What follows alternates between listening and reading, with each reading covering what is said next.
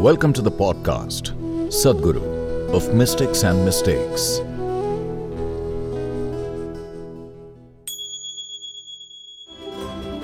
Sadhguru, this is from Sona, who wants to know what is the significance of betel leaves when they're offered to the goddess? Oh, that means you didn't eat it. You know, people look at sooth on the betel leaf and tell future or read.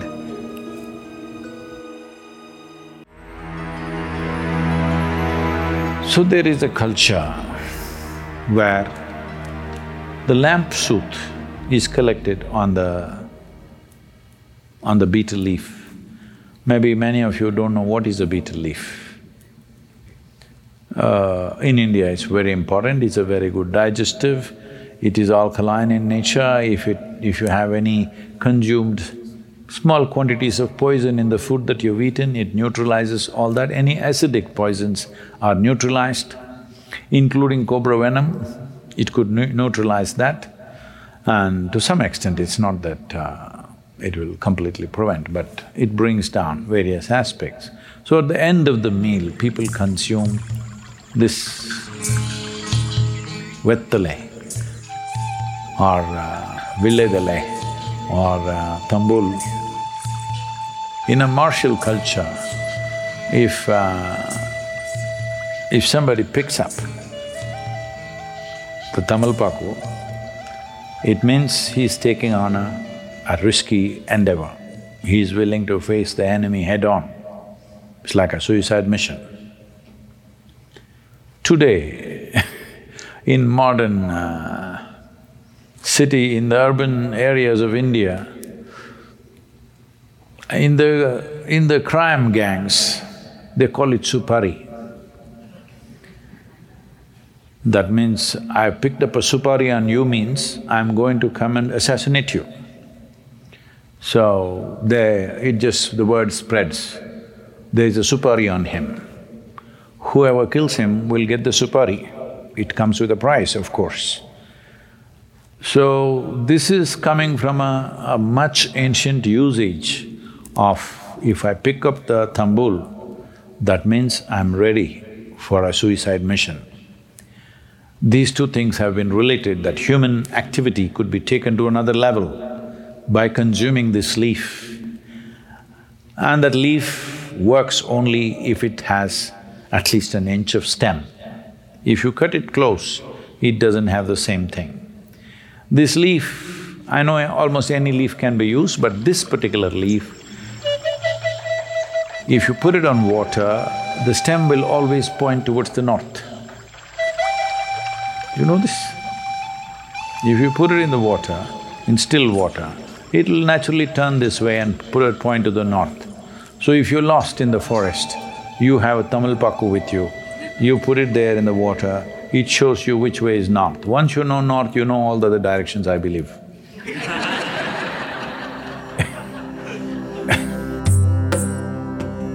Betel leaf and perception have been connected because it is a neurological stimulant, nervous stimulant rather.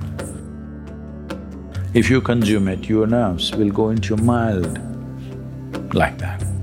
So your neurological complexity and neurological activity and your perception are directly related.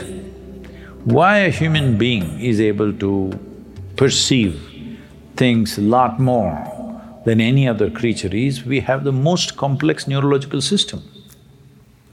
Actually, you should hear better, you should see better, you should smell better than any other creature. But living in cities, it's been dulled down. If you lived in nature, these things would be very, very alert. Just like that.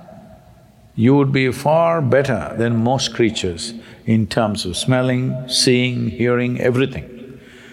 But it's dumbed down because of excessive impact of both visual, auditory and olfactory, everything is overloaded living in a urban society. Because of that, it's kind of gone down. Otherwise, if a human being lives in nature, he has the highest level of five senses.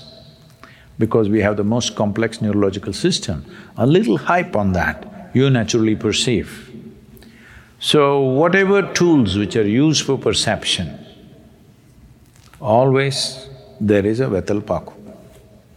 Betel, definitely there. So Devi, Hanuman and various other gods and goddesses are always covered with this particular leaf. And then this leaf is used. See, anything that touches anything leaves a certain imprint. Right now you're sitting here.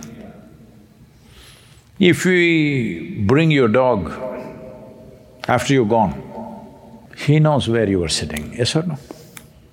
No, I'm not saying you're that smelly, but a dog would find out, isn't it, where you have been sitting? It'll not get confused. It will know where you were sitting. That means you left something.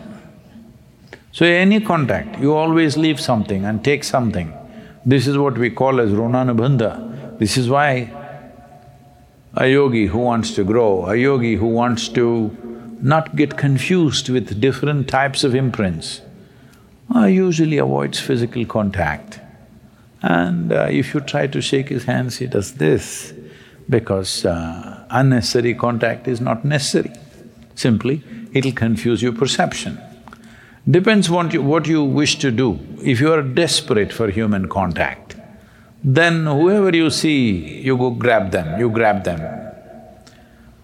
But if you're fine within you, you're looking how to enhance this life, then you want to minimize the contact, because too much contact will cause aberrations in your ability to see life the way it is. Now, Vetalpaku or Vettale particularly enhances that. So anything connected with Devi always is related to Vettale. This is strange for, because many Indians fight with this because they don't know what it is. So they think they must place the leaf, the point towards the goddess. No, always the stem towards the goddess.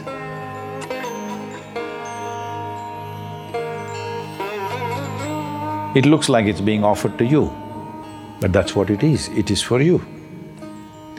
Because a betel leaf stem is capable of perceiving things. Betel nut and this leaf are used together, so English people started calling it betel leaf. It is not a betel leaf, it is Vettale. Paku is separate. So this leaf has the ability to absorb highest amount of solar rays per square inch compared to any other leaf. That's why it grows only in shade.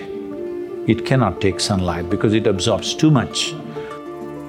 So because of this ability to absorb, particularly its stem is so sensitive that it becomes a source of perception, and it is a pointer towards the north, and if you consume it, it enhances your neurological system and in turn your perception. And if it's been in touch with Devi or its stem is pointing towards Devi, it also absorbs whatever is her quality, and then you want to put it into your system, that is the idea. Or people just put it on their body, some people put it to their Manipuraka or Anahata or Vishuddhi. Don't do these things because that needs a certain preparation, but you can consume it. Not every day, maybe once in a way if you want. You can consume it definitely you can see there's a little up. It is a stimulant, unlike coffee or tea. It is not aggressive like that, but it works. If you have a heavy meal and then eat a betel leaf, then you will see it will not let you sleep, but at the same time you don't feel hyper-activated. A gentle activation of the neurological system happens. So it's been in use for a long time, and betel leaf also, there is a tradition you should never tear it vertically, because the spine of the betel leaf is very important. You should not tear it vertically. If you want to share it, the leaf is like this, you must cut it like this, but never cut it like this. So metaphorically, there is a story. There was a king called Jarasandha. Jarasandha was a very powerful man and ruled with an iron fist. He was in the eastern side of India, he had ambitions to spread across his kingdom. So Krishna didn't want that to happen. They went there incognito, kind of, but then they revealed themselves. Then Jarasandha was a great wrestler and a warrior.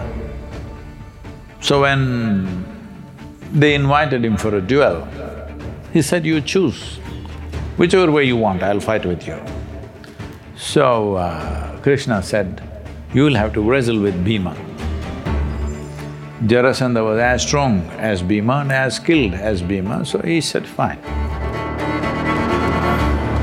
So they got into a wrestling match. They say this match went on for 13 days. Maybe they slept in the night, but 13 days match went on without a decision.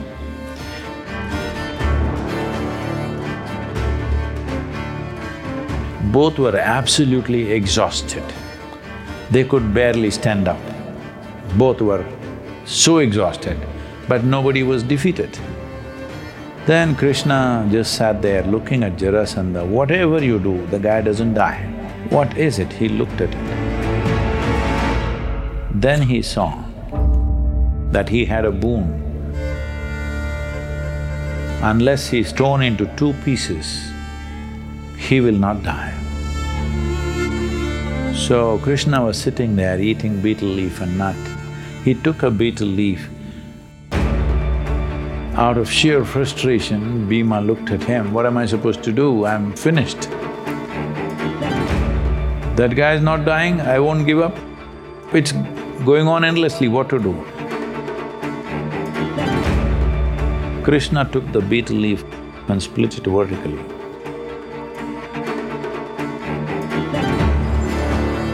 The next thing that Bhima did was, he held his two legs and split him up and threw him on two sides of the arena. He died.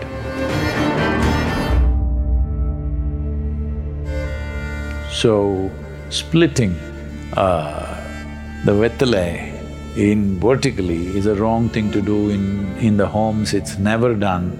That if you want to share it, you always break it in half like this, because probably this is just a story to tell you, but the important thing is, the most important part of the leaf is the spine.